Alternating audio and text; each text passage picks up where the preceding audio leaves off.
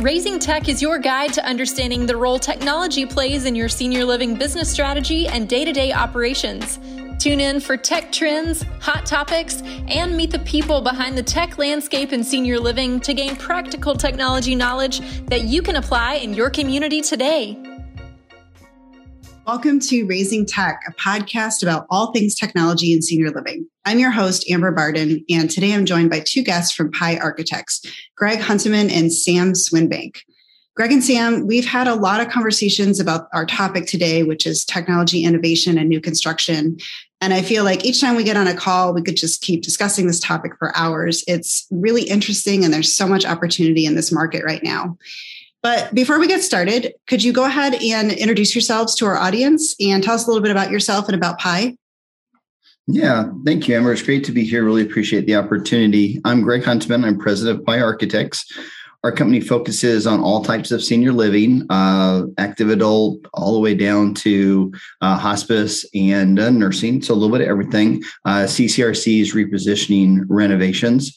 We've really been blessed to have a variety of clients that have actually allowed us to kind of add services. So we do the architecture, the interiors, the landscape, the planning, and recently in the past couple of years have added low voltage to improve the services that we provide. And good to talk with you, Amber. I'm Sam Swinbank, Director of Engineering at Pi Architects. I'm licensed as a professional engineer to practice electrical and low voltage engineering.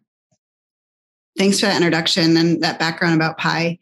To start with, let's talk about some numbers in terms of how much growth and new business is being developed right now with new construction. Can you give us some context about the opportunities that are out there? Yeah, it's really picked up. It was a little slow through COVID. The banks were a little slower, but really in a weird way, the IT kind of did not really pause. The desire to connect with people remotely really amp up the marketability, whether they're trying to continue to fill up or maintain occupancy in existing building or the blue sky side of it. So really, amping that up as it's harder for families to get into the communities on the marketing side. So in a weird way, the IT didn't quite take the hit that I would say the new construction and significant repositionings have taken it. So really in the past, say 2-3 months, we've really seen a lot of positive movement on the new projects. Have kicked off numerous projects in several states where we're starting to really think through how we're doing, because the cost of construction has grown so much, and the cost of land and staff and everything, that really we're having to really start thinking even deeper about what we're doing, how we're providing the services to the residents, the construction costs. How do we try to mitigate that a little bit? But in a weird way, it's kind of the new norm. So I think people are starting to realize, hey, things aren't going to go down a whole lot. Inflation is obviously kind of here. So what can we do to, provide the greatest success in the new communities that we're doing and control the costs, both in the operations and the staffing and the new development and construction? So it sounds like what you're saying is we're really seeing an explosion of need in housing services in the marketplace today. And what people are looking for now is very different than in the last 20 years or so. Greg and Sam, what are you seeing as the top needs in new buildings that's different than in the past? Really, it's the social integration. People are realizing through COVID that the wellness of the residents is critical, and being isolated and not integrated. And really, that's what I think brings most of the residents to the communities and out of their houses. They really need that, the socialization, the integration with other folks. Numerous studies are starting to show that the lifestyle, the social engagement that people have is just as critical as the genetics. And that's something, relatively new, I'd say, from that standpoint. And really it improves really their satisfaction. It improves them, inviting their families and friends into the communities. So I think that's super critical in how we're doing it. And that engagement can be done in so many different ways. It can be done in the kind of video engagement that we do with signage. It can be done as applications. We're doing a lot more working with apps and how they integrate with residents. So, the biggest challenge is more of an active adult, independent living community that is low staffing, but they want to feel like they have a higher touch. But then the privacy aspects of being in their unit. So it continues to evolve. The residents are just wanting a lot more than they used to. It's a lot more expectations. So we're seeing a lot of innovation, a lot of new systems, a lot more focus on the resident experience, especially when it comes to technology. However, there still are core systems that are expected and need to be installed and maintained as part of these projects. Things like emergency response, door access, et cetera. And from my experience, it feels like there's not been a lot of innovation in those areas and in those types of systems. And that can feel really frustrating. For example, you're building this beautiful new building, and then you're putting a nurse call wall unit that looks like it's from 1970. It's plastic, it's yellow, the pendants are still, just unappealing. What are your thoughts on why hasn't this technology evolved more to look like a Fitbit or an Apple Watch, or why hasn't the design of that technology kept pace with innovation in other areas? So I think the biggest challenge is we've seen lots of devices kind of come through the system where they're really cool, they look really interesting. But I think the problem is that the devices improve so quickly, whereas the technology and the integration of that technology that evolves so quickly as well. So right now, I think we're kind of getting to the point where I think they're just going to start using the Apple Watches. They're going to start using the different devices that we're using in everyday life and try to do more interconnectivity with it. We're involved with Ziegler's Linkage Group, which is kind of interesting. They're doing a lot more of kind of investing in the different companies that they see are going to provide those future devices, the future just technologies, whether it be software or hardware, to folks. And it's been fun to be a part of that, to see it very early in its advancement. K4 was one of the big ones that they kind of were able to look at, CareMerge as well. So it's been fun to be a part of that. And then through that, they've also brought in a lot of, futurists, I guess you could say, that are really anticipating where we're going. So the challenge is going to be creating just a very good backbone in the community. Sam has got some great things that he's done with residents so that he can develop this backbone that's not just for today's technology and interfaces, but what can we do that is going to give them that 10-year longevity? We know at some point it's going to have to be improved, but how do we do that?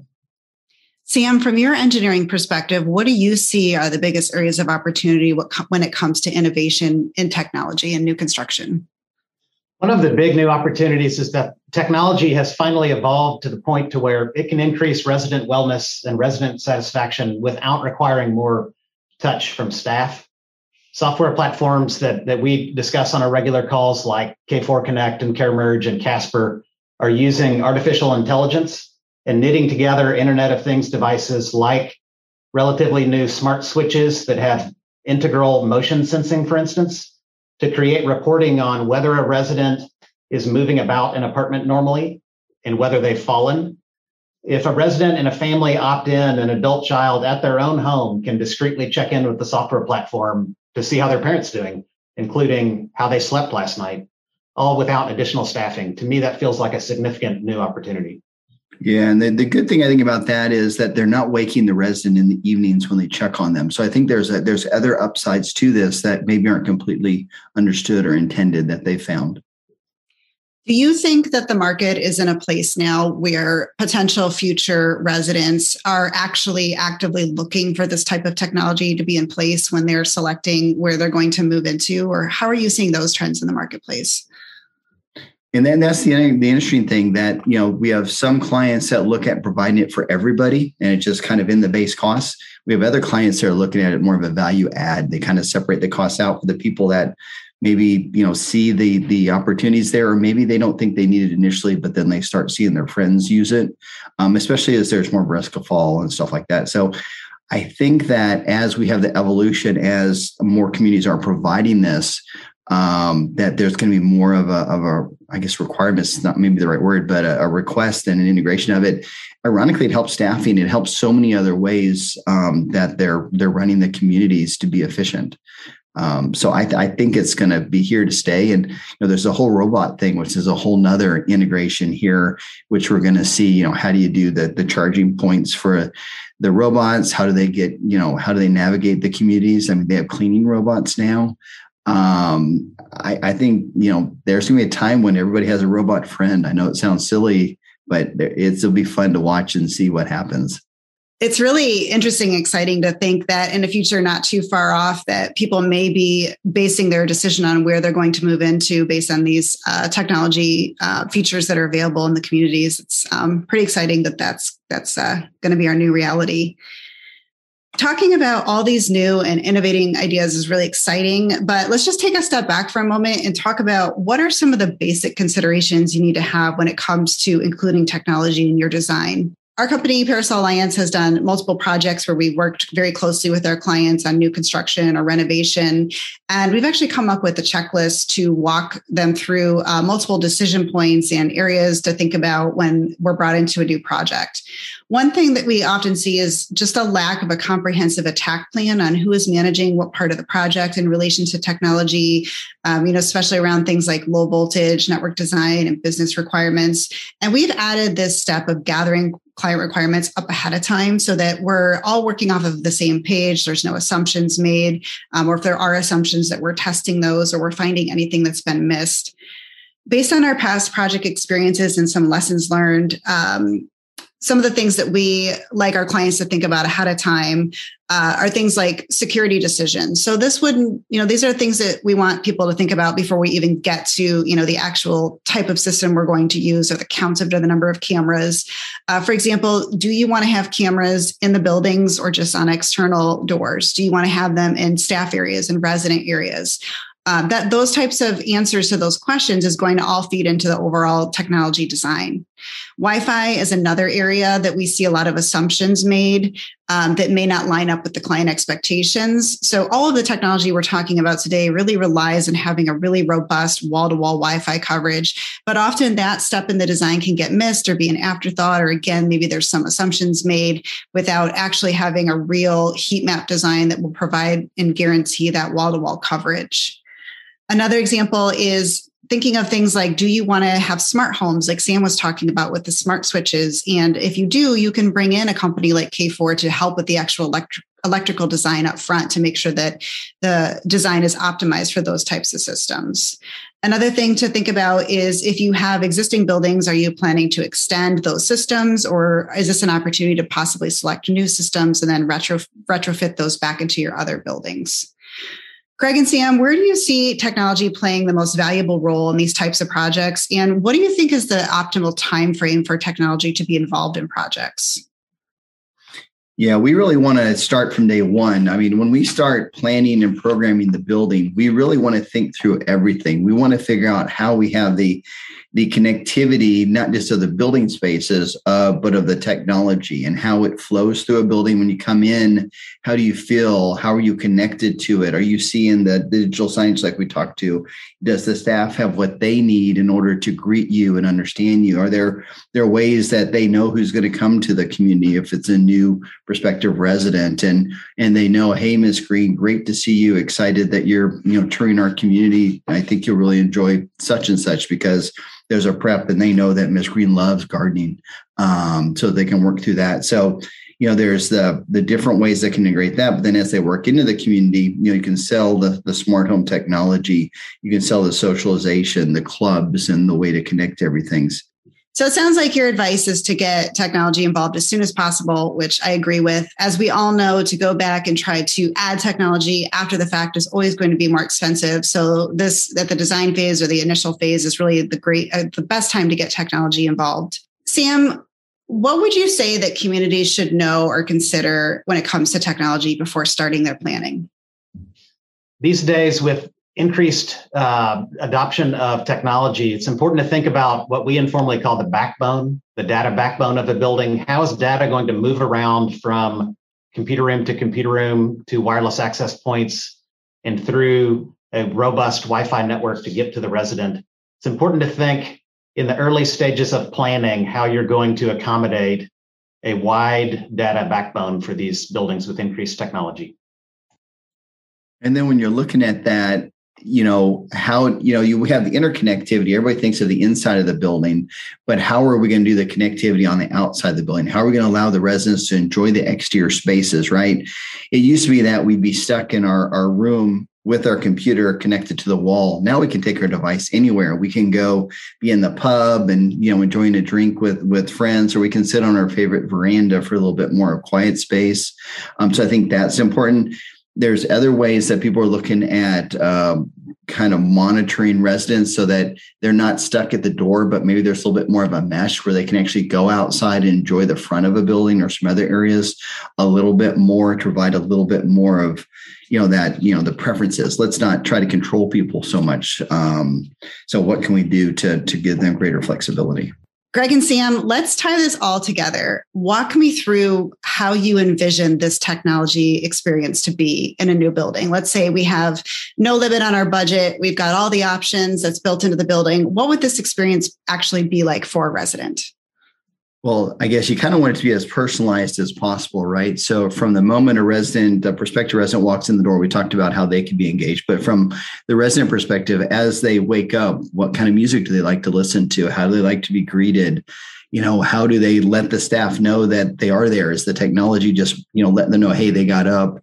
How well did they sleep? You have the wellness devices that are kicking in to say, hey, Miss Green's doing great today, or I sense there's something off in her balance. Maybe we need to give her this type of food or whatever. So how do we get all of the different services that we already provide and really amplify and improve the integration to the resident lifestyle? Then once they leave, how is Alexa reminding them of the different activities that are today, or how do they integrate in a way that they're friends? They're not just a device that's kind of stagnant. Is it where the TV is actually displaying it as well? How does the TV system integrate with the overall I guess lifestyle integration might be a way of putting it.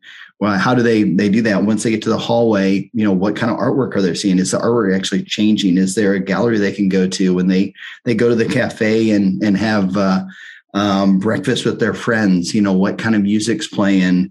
What are they seeing? On the TVs and the walls? Is there different rooms that actually play towards different types of experiences people want? Does people want more of a pub environment, a cafe environment? We're doing a lot more conservatories where it's an outdoor environment that's actually inside and controlled.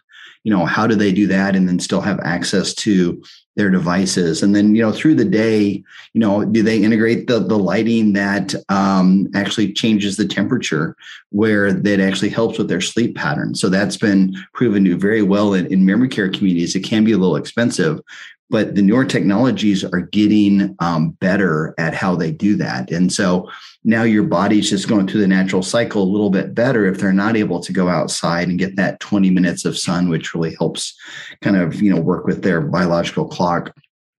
So how do you do that so that there's a more seamless, comfortable, day cycle, I guess you could say, but then not the sameness of everything. How do we do it so it's actually broken up? Because I think what we find in these communities is that nobody wants to go to the same place every day. I know in a house to a certain extent you do, but when you go outside of your house, you want a variety of options. And, it sounds silly, but you may actually want to go to the same place every day, but you want to know that you could have gone to a different place, if that makes any sense. And then obviously with the seasons, how do you integrate that? So I think just kind of a seamless cycle where it feels a little bit more catered, but then in a weird way, not too perfect. That's where the matrix went wrong, right? So that's what you're trying to figure out is, how do you get that balance? And each person's going to be different. I mean, then that's what's going to make it so challenging. Sam, what are your thoughts? Baby boomers, the silver tsunami, they're heading our way towards senior living, and they're largely not in the product yet. And baby boomers are largely adopting technology. They have a smartphone, and many baby boomers have at least one wearable, whether it's a Fitbit or an Apple Watch or even an Oura Ring. And so baby boomers are accustomed to technology, and they're going to expect it in this next senior living environment, hopefully in a way that mimics their nice homes where they're coming from. So inside an apartment, smart home devices like an Amazon Alexa paired with a smart thermostat, smart light bulbs, and even smart blinds will give this future resident more control of their home independently. That all sounds really exciting. This has been a really fascinating discussion. This is personally one of my favorite topics. Is there anything else you would like our listeners to know or you think they should know? Well, I think the biggest opportunity we have in senior living is how we integrate wellness. I know it's kind of weird to maybe bring that directly into the technology side, but I think that's the biggest thing. I mean, people are wanting to move into our communities because they're going to live longer and better. And so how do we do that? How do we prove that out? And so this really has an opportunity to directly connect them on the social side. It lets the staff, bring things to them. There's really fun ways where you can do different activities and compete, kind of virtual, competitions that you have where it's, challenging people on, health, mind challenges.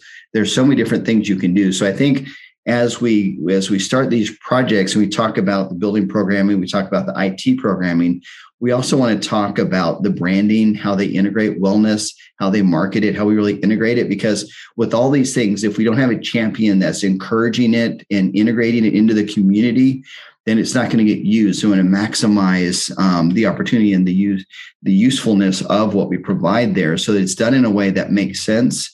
We have the people in the communities that are really promoting it. We have the people that understand it. So training is really big. And sometimes training might just be the ways to use it the most efficiently. How can they use it to make it easier and better so that if we can give the staff more comfort in what they're doing and then also give them more time to spend with the residents, it's kind of a win-win because the staff here, they're really doing it because they love the residents and they love what they're doing primarily. Because there's a lot of choices they have. Sam, any additional thoughts you want to add before we wrap up today? Our advice, having seen this many times, would be to plan for a robust data backbone. You can, in a way, future-proof your building by allowing large amounts of data to move throughout. Our other key point of advice would be to bring your IT and low voltage teams into projects as early as possible and let your architects know if we can help. Thank you so much for listening today. Thank you, Greg and Sam, for being on the podcast today. Really enjoyed our conversation, and be sure to tune in next month for new topics. Thanks for listening to Raising Tech, where we help senior living communities unlock the power of transformational technology. This podcast is powered by Parasol Alliance.